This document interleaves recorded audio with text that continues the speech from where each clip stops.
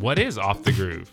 It means you've blown the line, or you're pushing the limits a little bit too far, or just maybe you might be looking for a faster way around the racetrack. Off the Groove with Scotty Dubler. Scotty, it's the last week of 2018. That's incredible. I think of 2018 and I was like, I remember back when everybody's worried about the world ending in 1999 when it was going to turn 2000. I was like, where'd that go?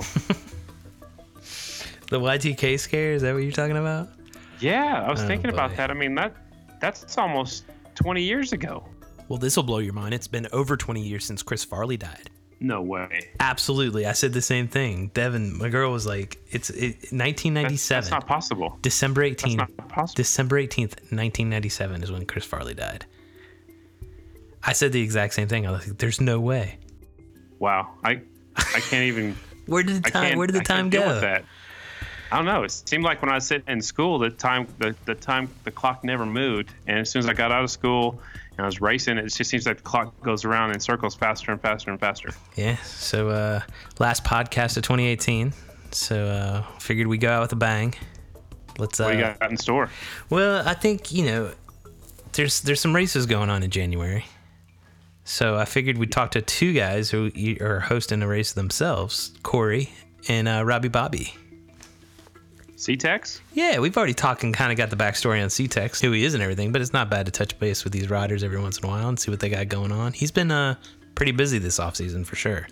Yeah, absolutely. He's doing a lot of cool stuff. We'll talk to him about that. So are we just going to call him up, or does he know we're calling him, or is it a surprise? I think he knows, but he doesn't know what we're going to talk about. Okay. You guys know how to talk to each other. You used to do your own show. And we had Flat Track Weekly Radio Show. We did it every Tuesday night. We did it live. Yeah. And then it was we archived it or whatever. But man, that was like clockwork, just like what we're doing here with our podcast. Yeah, we haven't gotten to the point where we can do it live. We probably could do this live, but maybe it's in the future. Maybe. Let's call up C-Tex. Let's give him a call. Hello? C-Tex. What's up? How you doing, man? It's been a while. Man. What's been going on? Is this Flat Track Weekly Radio, or is this Off the Groove? This is part of the Flat Track Weekly Radio crew. I would say the better looking one, but you might want to argue that. Well, I'll say I'm the better looking one and the taller one, and well, I have to give you one. I'll give you one thing. You were born a day before me, so maybe I'm a day older than you or younger than you. Well, I'm younger more than you. A day. Nah, I don't know about that. A few years in a day. How about that? Right. We'll take that. That's cool. So, congrats on locking in plans for 2019 with G&G Racing, man. Are you stoked about that? Yeah, I'm actually really excited. I've never really ran for I never rode for a team throughout my career. I've always kind of did my own thing besides when my dad was running our program. But for the most part, the bikes are really good. They're proven, and I have a great group of guys behind me, and I don't have to stress about running my own team or all the logistics of doing everything. So I'm really excited about the new class, the Production Twins class. I think it's going to be cool for the fans. Everything's real equal. The bikes are equal. It kind of leaves things up to the riders a little bit. So yeah, I'm really excited. They've been testing the bikes out there. My buddy Chad Coase has been out in California riding the bikes for me and getting them dialed in. So I'm excited. Right on. Will you ride singles at some of the races too, or are you just going to focus on the Production Twins class? I'm going to ride a single. I'm going to announce that in the near future, but the plan is to give it another go on the single. I don't think I got a fair shot at proving what I could do on a single. Those kids kind of kicked my ass a little bit last year, so I want to kind of go back, ride the single. I'm changing up my program a little bit, but it's mainly just for me. The Production Twins thing is cool. I'm excited because I love riding a twin. I've proven myself on a twin before, but I kind of struggled this past season, so there's some things I'm changing around in my program that's really going to elevate my game a little bit on the single. And I'm not sure if we're doing the whole season or if we're doing select races, but I'm definitely going to ride the single at certain events. And I'm actually really excited about that part of my program too. Okay. I'll be looking forward to that announcement. You've also been riding some indoor concrete races lately. Are you just the king of Timonium, or how are you so good at that little indoor? To be honest, Scotty, I grew up riding the concrete indoors when I was younger. I never really rode anything but concrete indoors. Once a year, my dad would take us up to Middletown Indoors in New York, and we'd ride the concrete indoors. So I'm really comfortable. I'm confident when I go to those races. I practice quite a bit for them, and I'm really prepared when I go to those concrete indoors. So I wouldn't say I'm the king, because at the indoors, everything is so unpredictable. You could be the fastest guy there all night long. You go into the first corner, you bang handlebars with another rider, and you stall the bike, and you don't even make the final. So I wouldn't claim to be a king of anything, but going to the indoors, I feel really confident. I still want to race Jared Meese again on an indoor. The last time we rode indoor at Mama Tried 2 years ago, he beat me. So I'd like to race Meese again, but I don't know if that's going to happen anytime soon. But, Timonium was good. I had a lot of fun. That race is always a lot of fun. The fans are awesome, and I had a good time. Right on. So tell us a little bit about your working on stuff to help amateur riders. Is that just for the amateur grands, the flat track grand championships, or is it for a full season deal, or what's been going on with that? Growing up, the amateur nationals was the cream of the crop. Everybody that wanted to prove themselves showed up to Springfield or the Coin, and we raced against the West Coast guys, the Midwest, the boys from the Midwest, the Michigan guys, and we never saw them all year until the amateur nationals. So I want to help make that event better. And I know that, it's really expensive for these kids and families to travel to the event. So I'd like to kind of do something to raise some money to get some of these guys who are kind of on the fence about going to the amateur nationals, but I want to help them get there. So I started doing it on my own. I was going to auction off some of my old jerseys, some of my old boots, gloves, helmets, things like that. And some other riders kicked in. Jared Vanderkoy, hey, man, I'll send you a Harley-Davidson helmet. We'll auction off. Mick McFadden stepped up. Danny Walker from American Super Cam wants to donate a camp. West Coast Hot Shoes wants to donate a steel shoe. So everybody's been jumping on board with this program, and I'm really excited about it. So we're going to have these kids put together, like an essay type deal explaining why they feel they deserve to go. And the catch is I don't want them to put their name on it. I want them to I'm still undecided how we're going to do it, but I want it to be fair. I'm going to have a panel of guys picking these kids, and I want to pay for their entries for the week, pay for their wristbands for them and their families, and I want to outfit their bikes with a new set of graphics, CTR, and their sponsors, and really give them a professional look for this race and just get these kids to the amateur nationals, because I want that event to grow and prosper, because I think it's important. You look at Loretta Lynn's from motocross, and that event is huge. It's crazy how big like the motocross amateur nationals is, and flat track's kind of been like, I don't know, it hasn't been as good these last few years. So I want to do my part to make that as good as I can, because these kids coming up are the future of the sport, and I want it to be as competitive as possible, for years to come. Right on, man. Hats off to you for doing that, and the other riders for helping out and donating things too. So keep us informed of what's going on with that and how these amateur riders can get involved in that. And I'm sure they'll follow your social media. But the next big thing I want to talk about is the Winter Throwdown. It's coming up. You're going to promote a race here in a few weeks. Where did you get the idea to promote a race? To be honest, I don't know if I should be saying this or not, but I've been going to a bunch of races over the past couple years at local races, and I've been seeing a lot of things that just kind of frustrate me on the local level, and lack of promotion and just little things that you could do. Just take the effort to make these local races much better than what they are.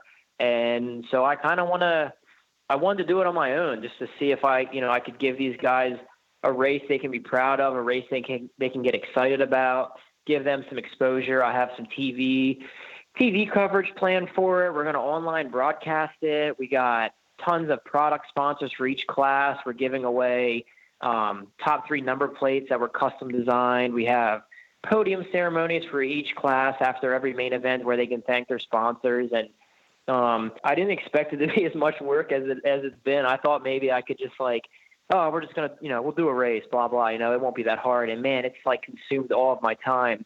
So I don't know if it's been an eye-opening experience for me, but I'm really excited. Eventually down the road, I'd like to kind of branch off into the promotion side of the industry a little bit and promote races and things like that. But yeah, this is going to be cool. There's a lot of great companies involved in this race, and we got a lot of cool things planned, unique, parts of the event that you don't see at normal flat track races that we're going to do.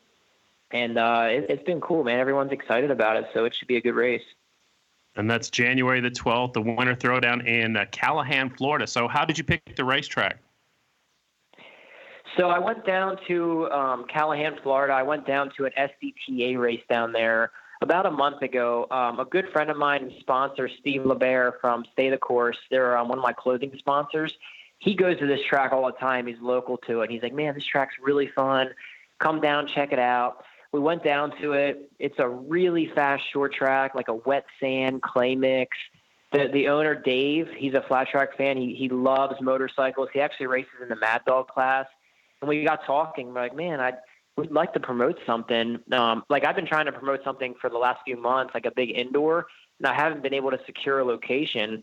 And I went to this track and I rode practice. I'm like, oh yeah, this is a sweet track. This is where I want to do my first race, just because as a rider myself, I loved riding the track. There's plenty of room to pass. It's racy. It's not a single file racetrack.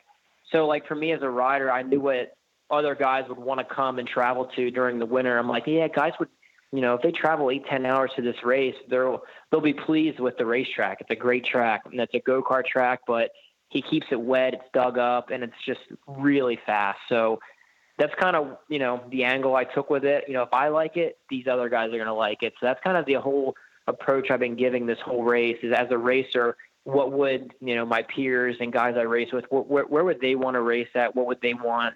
So I've been kind of taking that whole approach to it. Right on. So are you going to have some different classes, or is it like standard amateur classes with a few pro classes? So, yeah, we're going to have, I think there's 15 different classes. We're not going to overload the classes. Part of the problem I see with the local races, there's just way too many classes. Like, I get you're trying to cater to the riders and give them as many classes as you want, but you also got to look at catering to the fans and keep these fans coming back. At the national level, they're doing a real good job at bringing in fans to the track, giving them it's a show. They're coming for the race, but you got to treat it like it's a show. And that's kind of what the approach I'm taking also. I want to cater to the riders and make them happy and make sure they have a fun night, but I also want to cater to the fans and keep them coming back. You can easily turn off a fan for life if they have a bad experience at a race.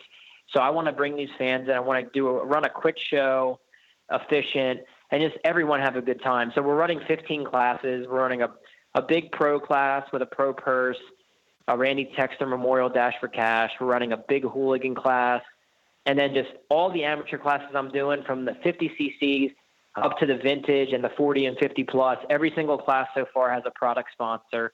So if you finish top 3 in any of those classes, you'll get a product from the sponsor of the class. We have Arai Helmets, who's giving a brand new helmet to the 85cc class. Tommy Dumas stepping up with silver necklaces for the 250 class. We have Kicker Audio, Odai Grips, Tucker Power Sports. Just so many people, Works Connection. So I'm really, everyone's been like, I called a bunch of my sponsors and people I know within the industry. I'm like, hey, come on for this race. Let's get these amateur guys hooked up. These guys work hard. They spend probably more money than a lot of the pro riders do, and they deserve to have a good show, get good exposure, and win some cool prizes. So been working hard, and it should be, like I said, it should be a really cool event. I'm real excited for it. It sounds like an awesome event, man. There's going to be a whole month of racing down there in Florida, so hopefully you get a lot of riders. I guess there's 2 SDTA races, your race, and then our guest this week is actually Robby Bobby. He's having a pretty big weekend over at his track, too. So you worked with Robby Bobby a little bit in the 2018 season. You got any stories you could like to share about Robby Bobby McLendon? Yeah, Robbie's my boy, man. He's so cool. Last winter, he called me up. We went down. I took my whole family. I had like a 5-month-old baby, and he just brought us into his house, did so much for me. And I was kind of bummed the way the season turned out. I had a couple bad crashes in last season. Most people don't know, but I actually broke my wrist at the second round of the season in Atlanta. And I didn't really talk about it too much because I don't like to make excuses for why I'm not riding well, but the broken wrist, and then I actually broke my ankle at Sacramento. So it was a tough season, and I felt bad for Robby because he put so much into my program. And I was bummed that we didn't do more than what we were supposed to do last season. So, but he's a great guy. He puts on races. He's awesome. He does so much for everybody. And man, I'm really complimenting this guy. I got to back her down. I don't want to get a big head, but yeah, Robbie's cool. yeah, most of our stories are probably not ideal for a radio show, but one of my stories, it's kind of funny. Last year, he actually broadcasted it on Flat Track Live, which I can't believe he was broadcasting this on Miriam's page. But we actually went to it was his birthday, and he was all stoked about it. And he made Jared Vanderkoy, Brandon Robinson, everybody dressed up in like a 70s theme, and we went roller skating and just going roller skating with a bunch of racers. So like me and Robby can skate pretty decent, but Brandon and Jared were awful at skating. So we just we were roller skating in like 70s disco, Robby shuffle skating. We ended up going to like a bar and riding like a mechanical bull, and it got real competitive. Like most racers get, it was competitive. So Rob's birthday party was a lot of fun, man. I mean, like I said, there's so many different stories I could tell you about Robby, but man, most of them are probably not ideal for your show. Right on. Well, Cory, we appreciate you stopping by, catching up with you. Good luck on your race that's coming up here pretty soon. And everything you're doing for the amateur riders is really cool. And, man, good luck in the 2019 season. Sounds like you're going to have your hands full. Yeah, I'm excited. I don't know what's going to happen with the 3 classes, if I'm going to have to ride back-to-back main events, but I've been kind of like training accordingly in case I got to hop off the single and jump on the twin. So kind of waiting to hear how that's going to play out. But yeah, I'm excited. I'm ready to go. And yeah, you guys have been killing it on the podcast. I listen to it all the time when I'm at the gym on the station area. I turn on the podcast. So big thanks to you guys for keeping some sort of podcast going within the industry and within Flat Track. It's really cool. And thanks for having me on to talk about the race. And I'll hopefully see you guys sooner than later. I got one more question for you. Are you really going to put Shayna's brother on the back of your leathers for next year? Man, it's starting to get bad, huh? Yeah. I mean, it was bad before when we were in different classes, and she kind of got recognition just for being a really good singles rider, and I was in the twins. And then this past season, I actually raced her, and for the first time in our lives, she kicked my ass all season long. So, man, I feel like I should. I think she earned that right for me to have that on my leathers. So I don't know, man. I mean, I've honestly debated it because most people, they don't come up and say, "Hey, Cory." It's more like, "Hey, that's Shayna's brother." It's like, oh man, that's getting bad. Right on. Well, Cory, thanks for stopping by. Good luck with everything that's coming up. Yeah, thanks, Scotty. Real fast, I just want to thank 4 of the big sponsors for my race, Whole Shot Power Sports. They're an Indian dealership down there, and I want to thank them for coming on and helping me. Law Tigers, Evans Power Sports, and then Roof Systems put up $1,000 for the Randy Texter Memorial Dash for Cash, which is pretty special. You know, it's my we're doing a Dash for Cash for my father, so I'm actually going to suit up, race the 1 pro class, and hopefully make that Dash for Cash. So thanks for all those sponsors, and thanks again for having me on. Right on. That was Cory Texter, ladies and gentlemen. Always good to catch up with the riders, especially someone who's been as busy as C-Tex this offseason. Man, he is always busy, and you know, he's finding good use of his time. He's finding good use of his old merchandise, or not even merchandise. He's finding good use of his own memorabilia. Yeah. He's going to help out some amateurs. Man, I love what he's doing. He's got a lot of things going on. He sure does, man. He is busy. He writes. He's in the gym a lot. He's a personal trainer on the side. He does his own little social media stuff too. Yeah, he's got some live streams that he does here and there. Staying busy helps time go by. That's good. And he's raising a son. Who are we gonna call next? I told you already. I forgot. Robby Bobby. I don't know this guy at all. I have no idea what to expect. I just know he's funny as hell. I know he's funny. I know you wanted to talk to him ever since he put out his little Michael Jackson. I guess it's a post on his Instagram. face was on the Thriller. Dude, I've seen his social posts for like the past year and followed. He's funny as hell. Like when Cory talked about that roller skating thing where they were all dressed up in 70s gear, I watched the whole thing. It was hilarious. Or what they streamed anyways. Yeah, he's always having fun. I don't know when he has time to work in his family life with everything he does, because I've seen him, announcing. I've seen him, promoting races. I've seen him tuning for riders. I mean, he does everything. Should we give him a call? Okay, let's call him.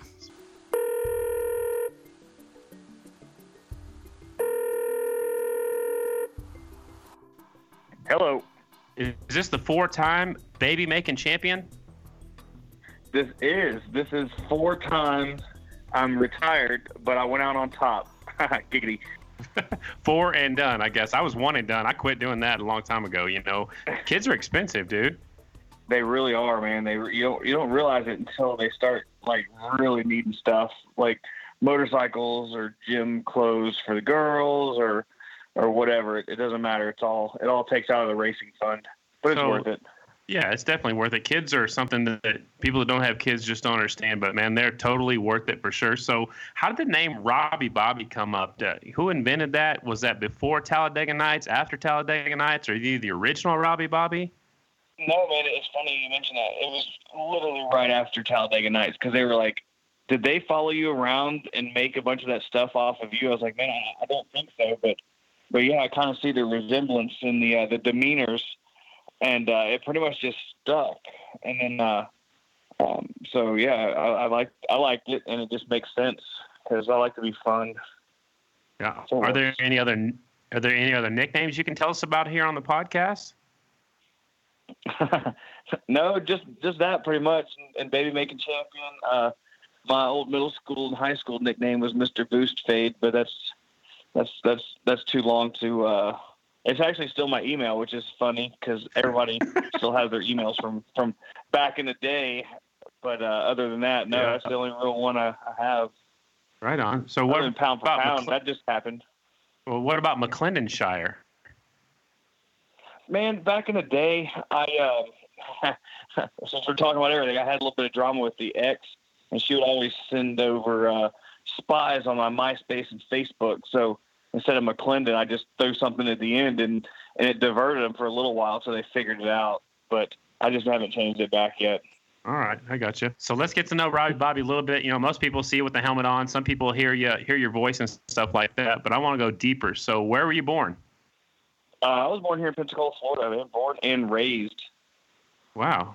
What's it like living in Pensacola? You love it? I do. Well, you don't see anybody retiring and moving up north, do you? Hell no. It's cold up here. No, they love it. I know it. They love it down here. We do have the world's whitest beaches, which is not a racist color. That's just the color of the sand. Okay. So we got that going for us. Right. And I pretty much love it. We can ride year-round when it's not raining and we don't have hurricanes. So right. Other than that, cool. It's all good. So how did you get into motorcycles? It's a family thing, man. I don't think I could have not gotten into motorcycles. My dad and grandpa started it way back in the day, and then they kind of went into business together. And then when my grandpa got old, my dad and mom basically took it over. And that's where I'm at now is kind of carrying the torch a little bit. They still run the show. I don't think they'll ever retire. But I've got my own set of customers and my own people that know me, just like everybody knows my dad and my grandfather. So I enjoy that part of it. Are you working out while you're talking to us on the podcast right now? It sounds like you got some heavy lifting going on. No, I mean, I wish I could say I was, but I'm eating ice cream.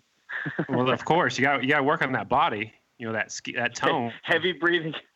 I'm watching Cops and eating ice cream. All right, so let's talk about your parents a little bit more. You say they run the shop, Julie and Dink. What's the name of the shop? And you said they're still heavily involved, and you just kind of come and go as you please, or what? Well, it's Julie and Dink, mom and dad. And no, I mean, I say I come and go as I please, but I'm usually there every day of the week, even Sundays. If I'm not gone racing or have something to do with the kids, then I am at D&D Cycles. Okay. It's pretty much my second home. We built a big old race shop, so I pretty much live there for the most part. Or now with the dirt track, it's either D&D Cycles or the dirt track. I gotcha. So when did you first race motorcycles? Oh goodness, man! I first started racing probably legit racing right in high school, about 2000, 2001 time. I raced way back in the Pee Wee motocross days. We had a really, really famous motocross track right in our backyard that, Carmichael and Kevin Windham and everybody used to come to. And then after that kind of went under, I focused a lot on soccer. But after that, I kind of got back into motorcycling and really loved it because I've always been really competitive. And soccer being a team sport, I'm pretty selfish. So if you sucked, I was going to let you know. And that doesn't really go a whole long way with the team thing. Right. So I figure in racing, if I suck, then it's my fault. Okay. I get it. So that made it easier for me. I'm pretty selfish like that, but that's my desire to win is that strong. Okay. So what was it about flat track that drew you in? I mean, you said you did some moto when you were little, but why flat track? Another funny story. So we were just doing trail riding and stuff around high school time, and a guy named Lou Snedden, who was world famous for leathers, maybe nationally famous. He made a bunch of guys' leathers. Heck, he might have even made yours. If you see old racing photos with the LL on them, that's Lou. Well, he lived like 20 minutes from us, and he was friends with my dad and grandpa. And he decided to open up a little track that was running go-karts, and that's how we got into it. I had a TT 500, and we called it the Chinese torture chamber because the thing would like try and wreck you no matter what you did. You could change the shocks, you could change the forks, you could do whatever you wanted to do, and this fucking motorcycle was going to spit you off no matter what. Did that motorcycle make you a better rider? If you could ride that, you could ride anything? I think it made me a tougher rider. I'm not sure about a better rider. I had to walk a lot of shit off. Yeah. we did. And then my dad being the same old guy that he is, he still swears to say, there ain't nothing wrong with that motorcycle. I can lean that thing over and drag the handlebars. And he's completely full of shit. And I hope he listens to this because he knows he's full of shit. That bike handles like a wet bag of dicks. Wow. So does he still race? No. I knew you were going to ask that. No. And a brief story there. So my dad is a unique character when he's on a motorcycle. I love him to death. Would do anything in the world for him. But he's that guy that, put it this way, he could line up right now on his piece of shit TT 500 next to Jared Mees on a full Indian and be like, that son of a bitch can go through that corner that fast, so can I. Oh, and he will wreck himself over the fence because there ain't no difference between Jared Mees' skill set and his skill set. They're both humans. And that, so you can imagine me and my mom had to scrape him up off the dirt too many times. So she retired him. But to this day, that's how my racing came about. Even in the road racing stuff. Oh, well, Matt McLendon can do a 23 at Barber. Why can't you? Right. Well, I'm not that good, Dad. Bullshit. He's a human. You're a human. You got two wheels. Go do it. So that's his mentality at every race, like, which is cool. But then it's his racing. It really sucks because he's also a terrible team player as far as he's the dude that expects everybody in the pits to push start him, but he's going to sit his ass on the bike and make you push him while he's still sitting on the bike, not even helping push.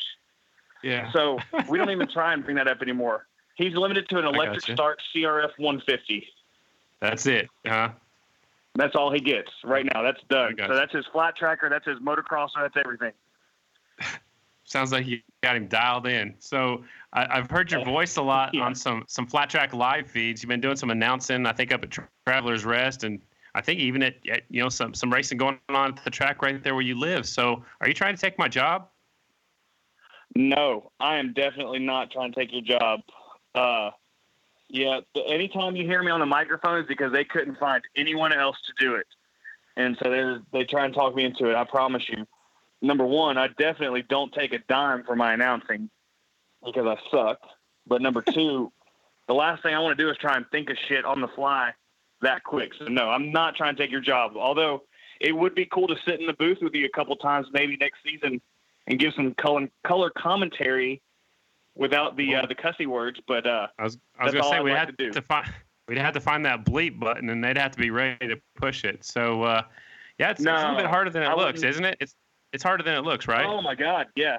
Oh man, people have no idea. I mean, you don't generally get too much bad press from what I read online, but I encourage anyone to try it themselves if they think they can do a better job, because it's one of them things where until you actually do it in front of like more than 3 people, you need to just shut your ass up because it's not that easy.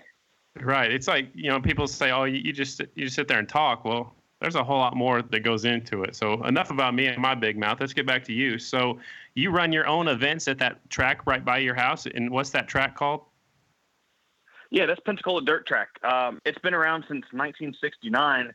I had a wild hair to try and run my own track. And then the owner said, hey, I'm selling this thing, so you got first dibs. So we went down and got a loan, and with a little bit of help from a really good friend of mine, we got a down payment going, and the rest is history. So I'm still not so sure that was the best idea. I love it. I love it more than anything lately because me and all my friends can go and ride whenever we want to, which was the goal. But running your own race track, people don't realize how much more difficult it is, because if you go and you say you lease a place, well, when you leave, you're done. You've either made your money or you lost your money. Well, in my instance, when I leave, I have to figure out what all I got to fix from last time and put that money into fixing something else and fixing something else. And if you have a little bit of money left over, you can pay your employees. So don't even think about yourself getting a paycheck. Right. But so I can still say I have a dirt track. Right on. So at that track, do you race bikes, cars, mini sprints? I mean, are you just focusing on bikes right now? No, man, we race just about everything if it can fit on the track. We're going to try and get into some little bitty cars, but right now it's mainly motorcycles, go-karts, quads. We've had mini sprints a few times. We've had these little things called slingshots, which are pretty bitchin'. That's about it. Okay. But it makes for a neat. Oh, lawnmowers. I knew there was one redneck thing we were forgetting. Lawnmowers. Those are pretty cool, too. You don't realize how fast a lawnmower can go, but they get going. Those guys that drive those things are crazy, too, by the way. Yeah, I know. They're just like sitting on top of a shopping cart, just ready to get wrecked at any moment. But they handle it, so more power to them. Right on. Well, let's talk about 2018 just a little bit. We kind of kicked off the year at Daytona, and then Bubba Blackwell and myself actually came over to Pensacola. You had us both come over. You had it's kind of like an indoor short track. Then there were some MMA fights, and we'd race, and there'd be some boxing matches and stuff like that. And then Bubba jumped on the next day. Are you planning on doing something like that again in 2019? We are. I'm actually planning it currently. Unfortunately, I won't have Bubba or the boxing thing. I'm trying to focus a little more on the racing side. Not that it wasn't cool watching Bubba jump a Harley. Who doesn't like that? But exactly. Again, people that don't realize, even though it's an XR750, anybody can jump a 250F or a 450F. But when you have a big V twin jumping that far, it's pretty intense. But so we'll be doing that, and then fortunately, but unfortunately for me, my cousin through marriage, who runs the Island Fights, who we co-promoted with, he got a deal to co-sanction his Island Fights through UFC Fight Pass. So, long story short, he's kind of moved. Yeah, he's moved up in the world, and I wish I could say it was because he's done some badass events with me, but I think it's just from putting on good fights. But long story short, I can't afford him anymore. But anyway, so we're gonna do the Panhandle Clash, which is coming up here in about 3 weeks. It's 2 solid days of amateur racing, 3 different types of events. We're going to have pro classes as well. But so I got that going, and then we just sealed a deal for the Saturday after Bike Week. We've got a big $10,000 purse pro race about 45 minutes away from Woodstock. So I'm hoping the date works out well so some of these guys can come and get some seat time before Woodstock on a track that's pretty much identical. So lots of big things in the works. I don't really slow down as far as race promotions, but I got some other cool things I wish I could talk about, but I can't. But let's just say I want to try and help out a lot of racers next year. All right. So while you're talking about that, we'll talk about 2018. At the start of the year, you worked with C-Tex, Cory Texter, and then Cameron Smith a little bit. So how hard was it splitting your time between those 2 riders? Well, it worked out it wasn't too difficult. Cory and I, we started off great at the beginning of the year, won a bunch of outlaw stuff. We struggled a little bit at Daytona, and we rebounded to what I thought was pretty good at Atlanta, and then the big one happened, when I'm sure everybody remembers when there was like 48 riders piled up on the back straightaway. Mm-hmm. So that kind of set off a little bit of downward spiral. I think he might have gotten his confidence a little bit wrecked, but as I worked on him, he always knew he had the speed. But that class is no joke, man. There's a lot of talent and a lot of kids that are putting it all on the line. So Cory went out west, and unfortunately, I couldn't commit to all that. So he had another guy helping him out, Luzak, which did a good job for him. And then I hooked up with Cameron after Atlanta. We kind of worked together with Atlanta as well, but our main goal was to try and get through the rest of the season. And we got a fast qualifier at Texas. I think we got a couple pretty good finishes in there. But with my 2018 schedule being pretty hectic, I just can't commit to, or I couldn't commit to the whole season, which I really wish I could have. But my own personal stuff kind of interfered a little bit. But yeah, both the guys are great to work with. They're very different personalities. I can tell you that right now, because I've got such a long history. Like with Sammy, I know exactly like what he likes. I know when he's pissed off. I know when he's happy. Well, with Cory, you can definitely tell when he's pissed off or when he's happy, because he's gonna let you know right then and there. And then Cameron, he's just kind of always smiling all the time. So you're like, hey man, you're in like 20th place. Oh, cool, man. You're like, wait a second. Yeah. If that was Sammy or Cory, I'd be getting wrenches thrown at me. Right. But it's just a different personalities. I mean, they're both obviously super talented dudes. One's at, they're at different points in their careers, I guess you could say. But much respect to both of them. You can't hate on them. They're both some of the fastest guys that we've got in our series now. That's pretty cool. Yeah, Cameron, man, he's a solid rider, and I think he's due to be on the podium, at any time. I think he's getting better and better. He's getting more confidence, and man, he's a very talented rider. Oh, he's super talented, man. He's super talented. I've been lucky to spend a lot of time with him also. Great family, great group of guys. I think he's possibly teaming up with the High Hopes guys, who's another awesome group for 2019, or part of it maybe. I'm not sure all the details, but yeah, I think it's just a matter of time for him. He's just going to put a couple more things together, and I mean, he's so close to the podium, and even winning. I think it's bound to happen here sooner or later. Yeah, he's just got so much talent, and just when he was at the house and at the track working with me, you almost have to pry him off the motorcycle. He just really enjoys riding, which is a really good thing. You gotta have fun. Yeah, absolutely. He's a real quiet dude, and I know you spent a lot of time with him. Tell me something that I don't know about Cameron Smith. Sorry, I had to take a drink from my peach tea over here. So first few nights he was staying here, we got him in my kids' room. I got so many kids, so I can just rotate rooms whenever I need to. Well, I would, like, if I wake up in the middle of the night or have to use the restroom, so I'd look down there and just check on the kids, and the light would be on. So I go and turn the light off. And I wake up in the morning and the light would be back on again. I'm like, what the hell's going on? Sorry, Cameron, but apparently he is scared to sleep with the light off. So the light, yep. I thought that was pretty funny, man, because I still pick on him to this day. But yeah, he's apparently he doesn't like to sleep with the light off. That's something we didn't know. It's behind the scenes. I love it. So I've seen you win quite a few flat track races. Actually, I've announced quite a few of them. But just recently, didn't I see you win a road race somewhere? Yeah, man, we did. It was cool. I hadn't been I like doing my thing, man. I don't specialize in anything really, except for kicking Jared Mee's ass.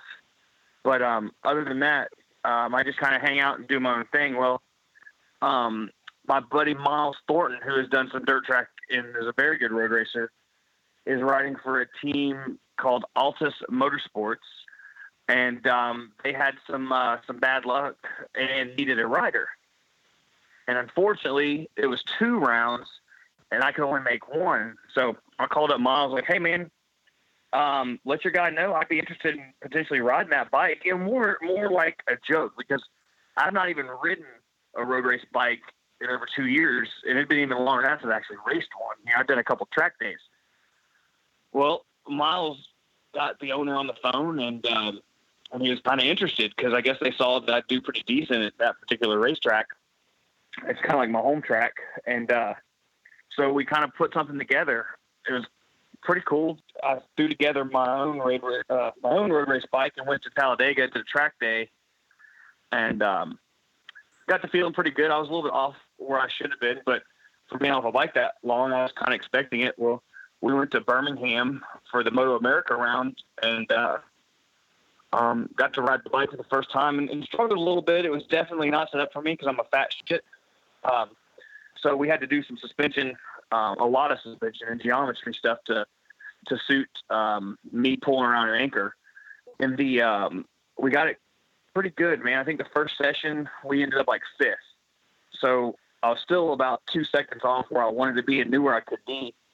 But with that class, you only have 1 practice and then 2 qualifying sessions. So we used the first qualifying session as another practice. Threw on a set of tires and went out there and put in P3. So we were P3, but we were only like a couple tenths off. So I was starting to get a little confidence going, and then I was concerned about my fitness. I got Cory to actually help me with this. He put me on a crazy tough training regimen, I guess, and rowing where I was trying to not puke all over the YMCA for like 2 weeks straight. But the final qualifying, I didn't even put new tires on, and I wanted to do some long stints to make sure I could my body could go the distance. And shit, man, we put it on pole. So the team owner was like super stoked. That might as well have been a win for him. Well, as all the racing goes, anybody can turn a fast lap time, but you got to do it throughout the whole race. And basically, man, we had a good battle. Chris Turner, who had been in the Red Bull Rookies with J.D. Beach and Cameron Bobby, I believe, was going to be the guy to beat, I figured. Plus a couple other ringers they brought in. There was Justin Felice, who everybody knows him through his dad, Jimmy Felice, California guy, and some others. Well, we got into a group of like 4 of us and we kind of checked out. And I just kind of feeling out where I was strong and where I was weak. And I knew I was creating a hell of a large drafting surface, if you will. So I knew I had to. Yeah, it was like I was racing a Humvee, and they were in like little Corvettes. So I knew I had to kind of make it work through the corners better. So we really, for morning warm up, we made some critical changes that helped with my front end feel. And so long story short, I kind of stalked him for most of the race, made a few passes here and there just to see where I could. And it was kind of like a story, fairy tale textbook ending to the race, man. I threw a Hail Mary on the last lap, last corner, and I was just in my head, I said, well, I'm either going to win it or we're going to end up in the gravel trap in a freaking yard sale. And I think he realized that once I had the wheel, I don't know if he necessarily backed off, but I think he realized that I wasn't going to back off. And I was prepared I was prepared for us both to be sliding along on our asses. But long story short, man, it worked out and I won. So, man. So I went, yeah, it was pretty sweet, man. I was pretty excited. Come out of nowhere and win a race. And then tell me about your victory lane poses you were doing. I mean, I've never seen anything like that before. Yeah. Well, it's funny. A bunch of the paddock apparently hadn't seen anything like that before, man. I was just super excited and stoked. And, the Yamaha guys were coming over cheering. It was so cool, man. Cause even like the Superbike guys like Heron, I go way back with him. I worked on his crew for Daytona 200 before. J.D. Beach and Jake Lewis, everybody was coming over like high-fiving and cheering me on. And it was just cool, man. It kind of egged me on a little bit. And the series is kind of straight-laced, like everybody has to thank X and O on the podium and this and that. And, it's so monotone and shit, man. I went up there and just let them have it. I freaking unzipped my leathers. I let my belly flow right out the front, just all sexified on the podium. And it was great, man. So then I got to do all the interviews on the Road Racing World, and they were, laughing at me or laughing with me, at me, to me, all the above. And it was just good, man. So we went back and they wanted to take some pictures and stuff with the bike. So I said, all right, well, I need to take my shirt off and lay down in front of the bike. So I did my best Mike Honcho butt spread pose I did it all, man. It was great. It was great. There's no shame in my game. I think we need to use one of those pictures on the, for this episode. Would that be all right with you? Yeah, that's completely fine, man. I got one of them. I'm laying in front of the bike with my. See, here's another thing that was just great that the officials didn't really know how to take this, because you know how everybody has like the custom pit boards where it says like their number or their nickname. Well, I had 2 of them made with gold metal leaf, because gold's kind of like my trademark. Yeah. One side said Daddy, and the other side had my pound for pound logo on it. So so I got, yep. It was fun, man. So we got pictures with those on there and everything, man. It was a really, really good time. Let me rephrase. Road racing is kind of on a decline in America, I feel like, right now, unfortunately. But the good news is that I think we all agree that flat track is killing it right now.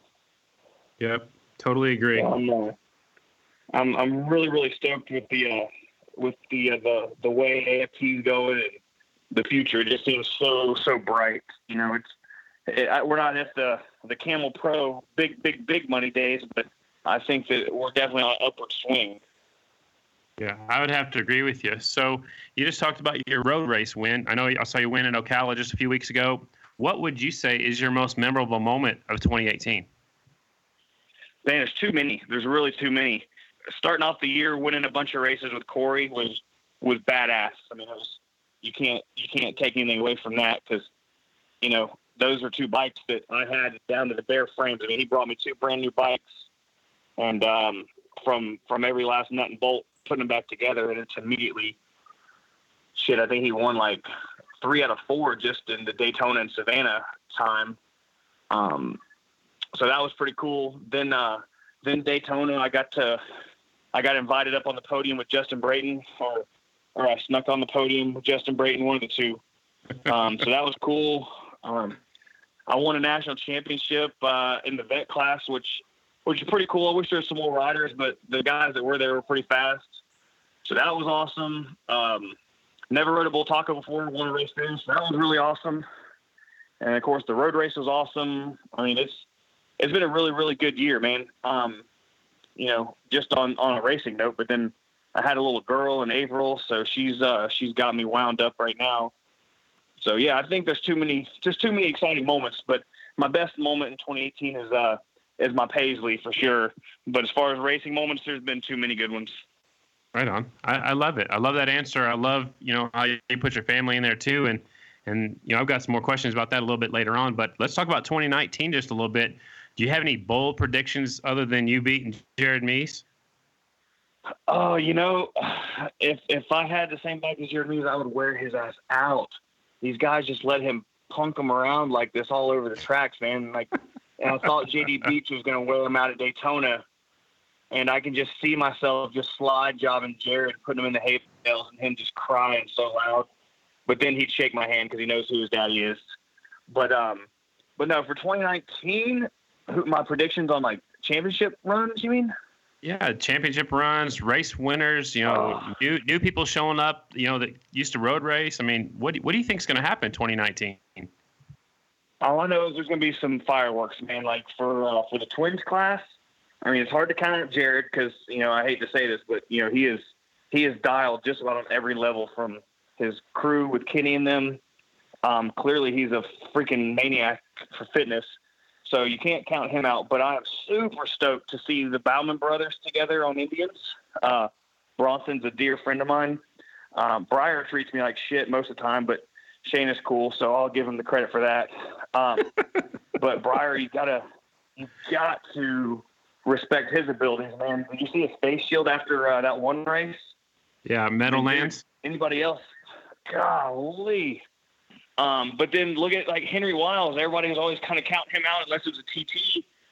And then other than Jared, he was probably the most consistent, wasn't he?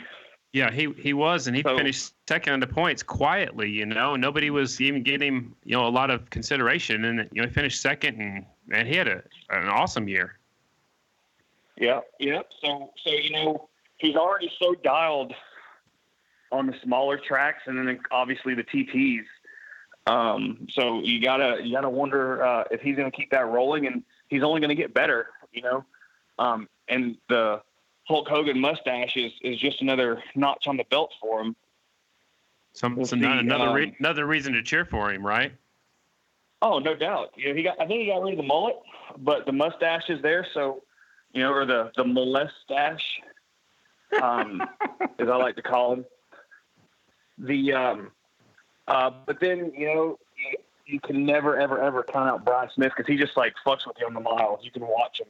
He's just, he's got his helmet on and he's smirking on the miles, just like, come on back to me. And shit, man, look how many times he's done it. He's like the modern day Scott Parker. And then, he's capable of winning smaller tracks too. So if he can clean up his TTs a little bit, I think he's got another championship chance. Man, this is fun. I like doing this. Let me see. Who else can we talk about? Well, I really, really, really, really, really would like to see some Harleys get it together up front. I think we can all agree that they're unfortunately not so far showing their true abilities of Sammy and Jared and Brandon and Kenny and all them. But I think those guys getting their shit together better would be a lot better for the sport, and they'd be a lot better for my computer screen. I've gone through like 3 of them punching it, waiting for Sammy to move up. And I get pretty frustrated. What do you think about the production's twin class? Do you think that's a good idea? Giving these young kids a chance to ride. Oh, there's so much talent, and I think it's a brilliant idea on AFT because here's the thing, man. Some of these young kids, they're stepping off a single, and then they're going to get their dicks knocked in the dirt against Mees and Smith and all these guys because they have no experience. So they're not going to gain any experience if they can't even make a main. So this class is going to create a lot of that, I think, giving them the experience of turning a twin for more than just 8 laps. So I think it's a great idea. And I like the idea that they don't have to have a $50,000 Indian for a couple of reasons. They don't always have that big budget, but also if they can learn how to get a Cowie hooked up and they get on an Indian, perfect example would be Bronson. Struggle on a Cowie, but it just made him ride the Indian so much better. I mean, he came out of nowhere and boom, podium. So, right. Yep. There's so many good things with that production twins class, just from a entry level, $20,000 bike to where you can really see if you got what it takes. If you're finishing 10th or 12th in production twins, you can pretty much say, well, maybe I shouldn't be trying to move up to the big boy twins. But, you're finishing on the podium on the box in the production twins class, then the next step. And Jared and the boys are going to be waiting for you, and they're going to welcome all the competition. Absolutely. I agree. I like the class. I'm looking forward to it. More action for the spectators, riders on different motorcycles. I'm looking forward to it. So a few weeks ago, I saw on social media that you were down there at Daytona, and I saw you over at the racetrack. Is there anything you can tell us about, or what were you doing hanging out with my bosses? Man, I wish I could tell you more. I really do. But for the first time in my life, I had to sign some paperwork, so I can't tell anybody. But I can say that it's going to be an awesome, awesome Daytona. And I know for a fact the folks at AFT are working their asses off to make this season even better than last season. And I'm not even on the AFT payroll, and I'm saying that. So if I had some shit to talk, I'd be talking it. But Cameron and them guys, obviously Michael and them. But, it seems like there's a whole shitload of little elves over there working their asses off nonstop. And then I got to hang out with my friend Giselle too. So she's busting her butt. So it's cool to see her getting a gig with AFT because I think we can all say that they're making a huge presence in social media. Yeah, she's doing a great job, and she's a friend of mine too. And I think what she's doing is great. And you just brought that up. They were out there in Arizona testing on that new track. Did you get to see any of that? And what are your thoughts on it? Man, I did see it, and I'm stoked. I think that's something that needs to happen too. They need to branch out to some new facilities. I know there's some other venues that are, on the chopping block potentially, or got the chopping block, however you want to say it. But, when they're bringing in a venue as cool as that, you got to kind of give and take. And clearly we all wish that we could all have a 52 race series, but it's just not going to happen. So we need to make room for some other stuff and try some new things. And I think with this track, you're going to have to make sure the nuts and bolts are tight for sure, because looking at the videos, man, they're sailing them things off of the jumps. And, you watch old school pictures and stuff of Valdana and them guys at Peoria, and, they're launching them things. And I think that's what we're about to see some more of this year is really catering towards the fan experience.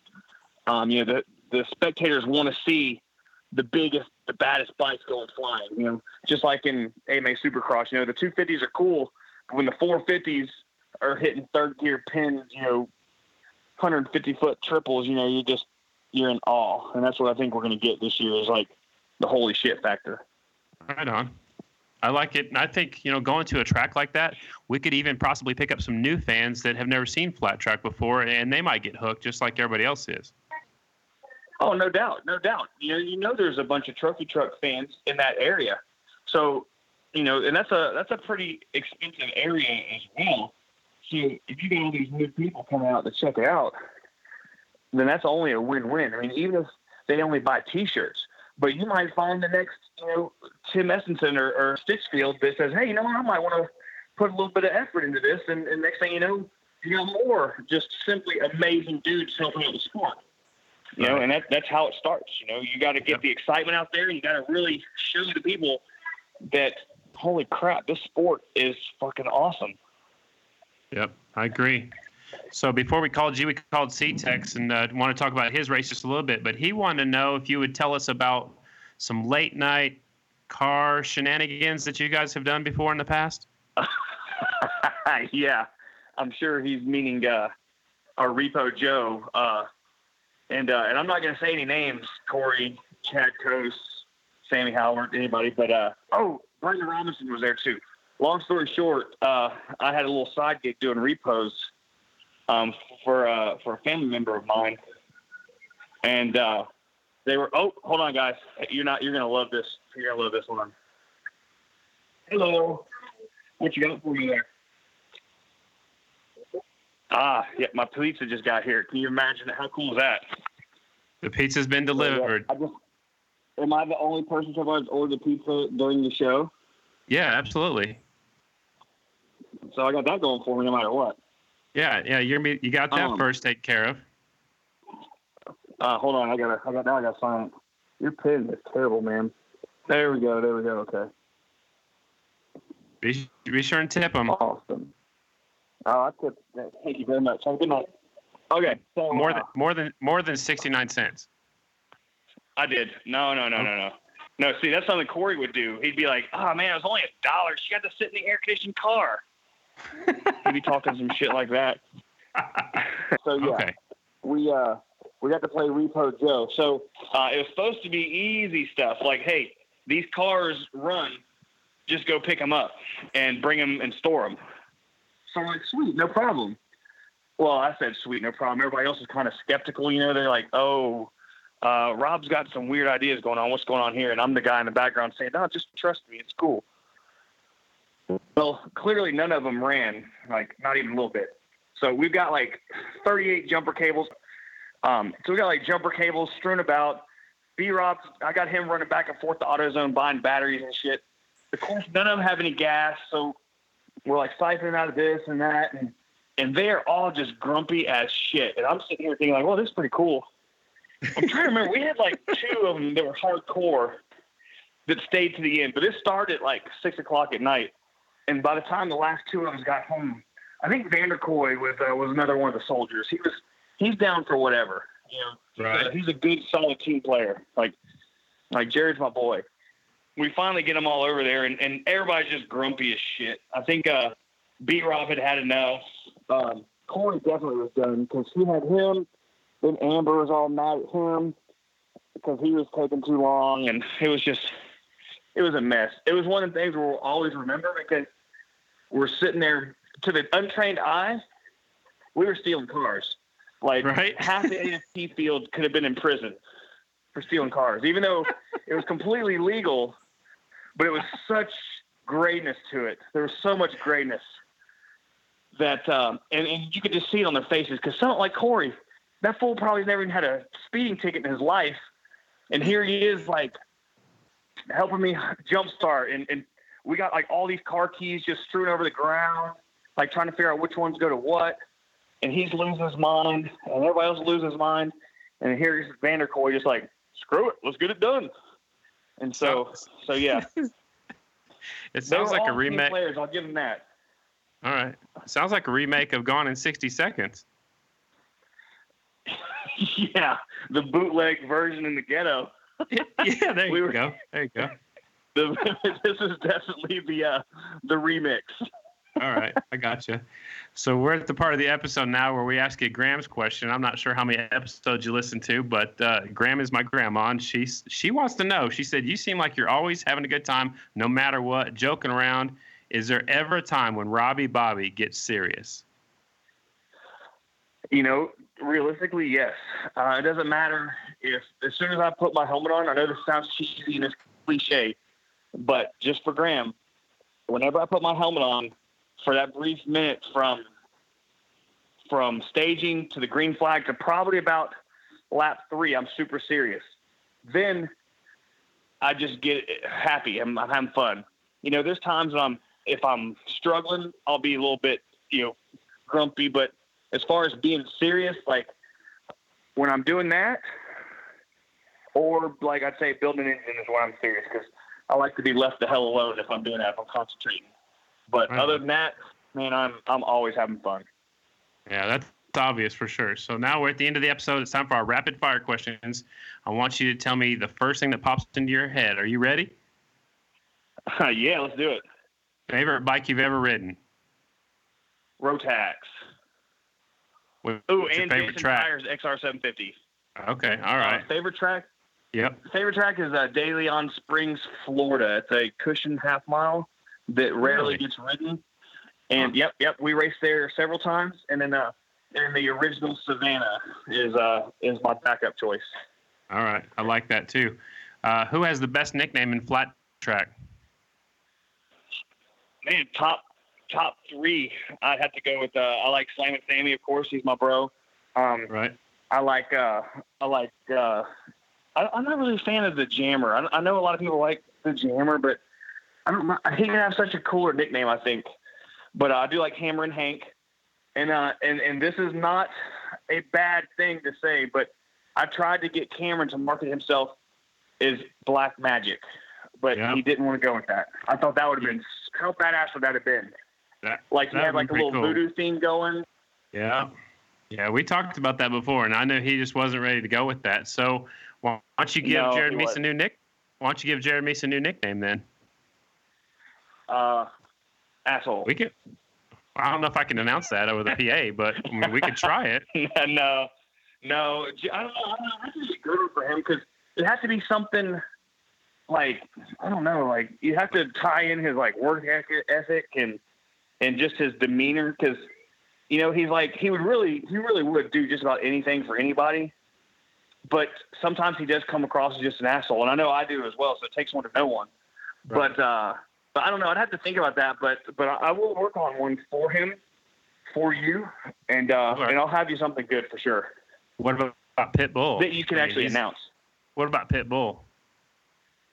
That would be a decent one. Yeah. Yep. Yeah, that would be certainly a decent one, because he kind of resembles the musician also. Oh, there you go. Wow. Yeah, about the same height probably. Mr. Worldwide, Jared Meese. Mr. Worldwide. There you go. So, what flat tracker looks best on roller skates? Besides myself, would have to be, of the ones I've seen, would have to be Cory. He didn't skate on quads like everybody else. He got the blades, but he was really versatile. Like Cory's a pretty good athlete anyway, just in general. So you can tell he's got good balance and good moves. Not really a flat tracker, but I feel like Thunder would probably be decent on roller skates just because he's a natural athlete also. Right. I do feel like Jared would be terrible on skates, Jared Meese. I don't have any proof to go from that, but he doesn't seem like he'd be that coordinated in that aspect. Like he's really good most things, but I think he would probably suck on skates. I'm going to have to ask Nicole. All right. So what is one thing you'd change about the Pro Series? Well, I mean, unrealistically, I'd say, every single rider needs to get paid, but meaning not meaning like purse money, like if it was NASCAR, Right. I would love to have more of a NASCAR feel. Like, how cool would it be to go to the races and see a bunch of freaking Sammy Halbert jackets in the grandstands, or go to Walmart and see Jared Mees t-shirts, That's what I'd like to see, and I think we're on the way there, but that's an unrealistic goal right now. But you got to start somewhere. Right. So, who's your favorite flat tracker of all time? Oh man, that's a good question. You said rapid fire. I'm struggling. And I just started watching him not long ago. I've always known about him, but I'm gonna have to say Rusty Rogers, just from the YouTube videos I've watched. Yeah. I mean, everybody's going to say they got their Dick Mans or Scott Parkers, even their Jared Mees and stuff. But, man, I don't think there's any time, even rolling out on the track for practice, that Rusty Rogers wasn't, exciting looking. I mean, that fool is probably the only person I know that can bend a set of handlebars, and still finish the race, just from yanking them things so hard. Yeah. He was an animal. He was all over the place, and that human highlight reel was definitely a suitable nickname for him. So, is there and I don't know him at all. I've never met him in my life, but is he still around? You don't ever see him or hear about him anywhere. Is he just doing the family thing, or does anybody know? I'm not real sure. I haven't heard from him or seen him in a long, long time. Some people just kind of have to walk away because they miss it so much. And when you go to the track, you just have to get back on the motorcycle. So maybe it's like that. I don't know. I don't know. All I know is that we need to figure out a way to get him to the track. Oh, can you imagine? Well, it would be a bad idea because nobody would loan him their Bultaco Astro. But man, Can you imagine the bent frame that thing would have after he rode it? The whole thing would be twisted up. I know. You didn't even wreck, but my bike's totaled. Yep. So, but we do need to figure out a way to find him and get him. Yep. I got you. So there's a new movie coming out next spring, The Life of Robby Bobby. Who do we cast to play the lead role? Brad Pitt, probably. He's good looking like you. Yeah, Brad Pitt or Benicio del Toro, who is Brad Pitt with spices. Okay, I got you. If we're doing for the Spanish market, we got to change it up. Yeah, we got to dub it. All right. One last one. Do you think Cory Texter should put Shayna's brother on the back of his leathers? Oh, absolutely.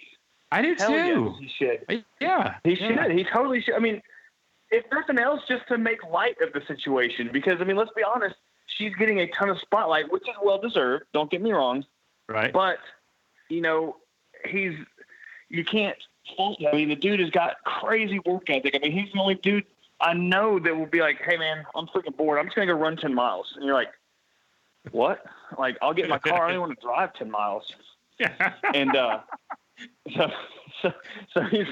so I think that would be hilarious. Now, if he does that, then Breyer has to put Shayna's boyfriend on the back of his leathers. That's only fair. Yes, I agree. So, that's only fair. So, you know what? I'll call it right now. If whoever's doing their leathers, if it adds another $100 upcharge, I will pay it for both of them. That'd be awesome. I will pay I think you that. gotta do it. Yep. Right on. Well, I'm down. I definitely will do it.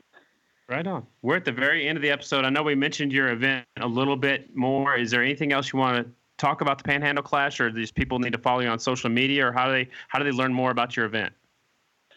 Man, I wish I had a Twitter, but I don't know how to do all that twat stuff. So just go to Facebook, and it's the Panhandle Clash. But I will be at Cory Texter's event, probably winning the Pro Classes. Okay. Right. So, and on my podium speech, I'll talk about the Panhandle Clash some more. Okay, good. So now we're at the very end of the episode, and it's your chance to say thanks to anybody if you want to. Man, I just want to thank all the racers for real.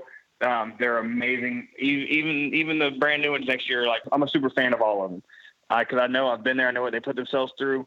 But I'm really, really, really looking forward to seeing these three amateurs we got coming up into the pro ranks next year. There's a few of them, but Brandon Kitchen, he's going to be staying with me, so I'm super excited about that. I'm super excited about Dallas Daniels, and I'm definitely excited about Trent Lowe. And I think that more people need to be like Jerry Sitchfield and Tim Essenson and support the sport, because those guys are the absolute backbones right now. And I think that we all owe them a big old round of applause for all the effort they do. I have the love of the sport. So yeah, that's all I got to say about that. Robby Bobby, thanks for your time. Get back to raising your kids and maybe become a 5-time baby making champion. No. She's in bed right now. That's not going to happen tonight. But I do have pizza sitting here waiting for me, though. So I appreciate the call, and hope you guys got some good stuff. Don't hit the bleep button too much. All right. We'll try not to. Thanks a lot, Robby. All right, man. See you guys later. There's your Robby Bobby. Man, he's funny. He's always having a good time, man. There's no doubt about that. One thing I like about that guy is he does not hold back, and he's funnier than hell. Yeah, he doesn't beat around the bush. He couldn't tell us a few things, which I can understand that, contracts, and like he said, he signed his name, but I know for a fact he was in Daytona. I know he went to the Speedway, but that's all I know. So sounds like there's a lot of cool stuff in the works for 2019, though. Yeah, I was surprised how excited he was. I can't wait for 2019 myself. I mean, it's gonna be here before we know it, and we'll be racing soon. Well, the year is only a week away, even less than a week away. A couple days away. Wow. 2019. Once the new year starts, all the news keeps flowing, and we get pretty busy here, ramping up until March, until Daytona. But it'll be fun, man. I'm definitely looking forward to it. I think we should ramp up and try to figure out how to cover a little bit more as we lead up to the season too, because everybody's gonna have a little bit more to talk about in the next couple of weeks and months. So figure something out here. Yeah. Contracts are ending for some people, so maybe they can announce some more things. So I think that's coming soon. 4 races we've talked about, over and over again in Florida in January. There's some indoor stuff. There's ice racing stuff going on, and then everybody's gearing up for what's coming up in 2019. Also, and I didn't want to forget this, but Steve Nace is racing this weekend for his Ethan Gillen Memorial Race at DuQuoin Indoors. He asked me to be there. I unfortunately have to be in Colorado and can't make it to every race, so I had to put family first this time, but I hope to have a big turnout. They usually do. They usually do it right around New Year's Eve. So it just didn't work out because New Year's is on like Monday or Tuesday, but I hope everybody has a great night tonight and tomorrow, and wish everybody well. That's awesome, man. Well, we're going to put a button on 2018, and we'll talk to you next week, the first week of 2019. 2019. It's crazy. I can't believe it, Carter. It's nuts. Have a good week, everybody. We'll talk to you next Friday.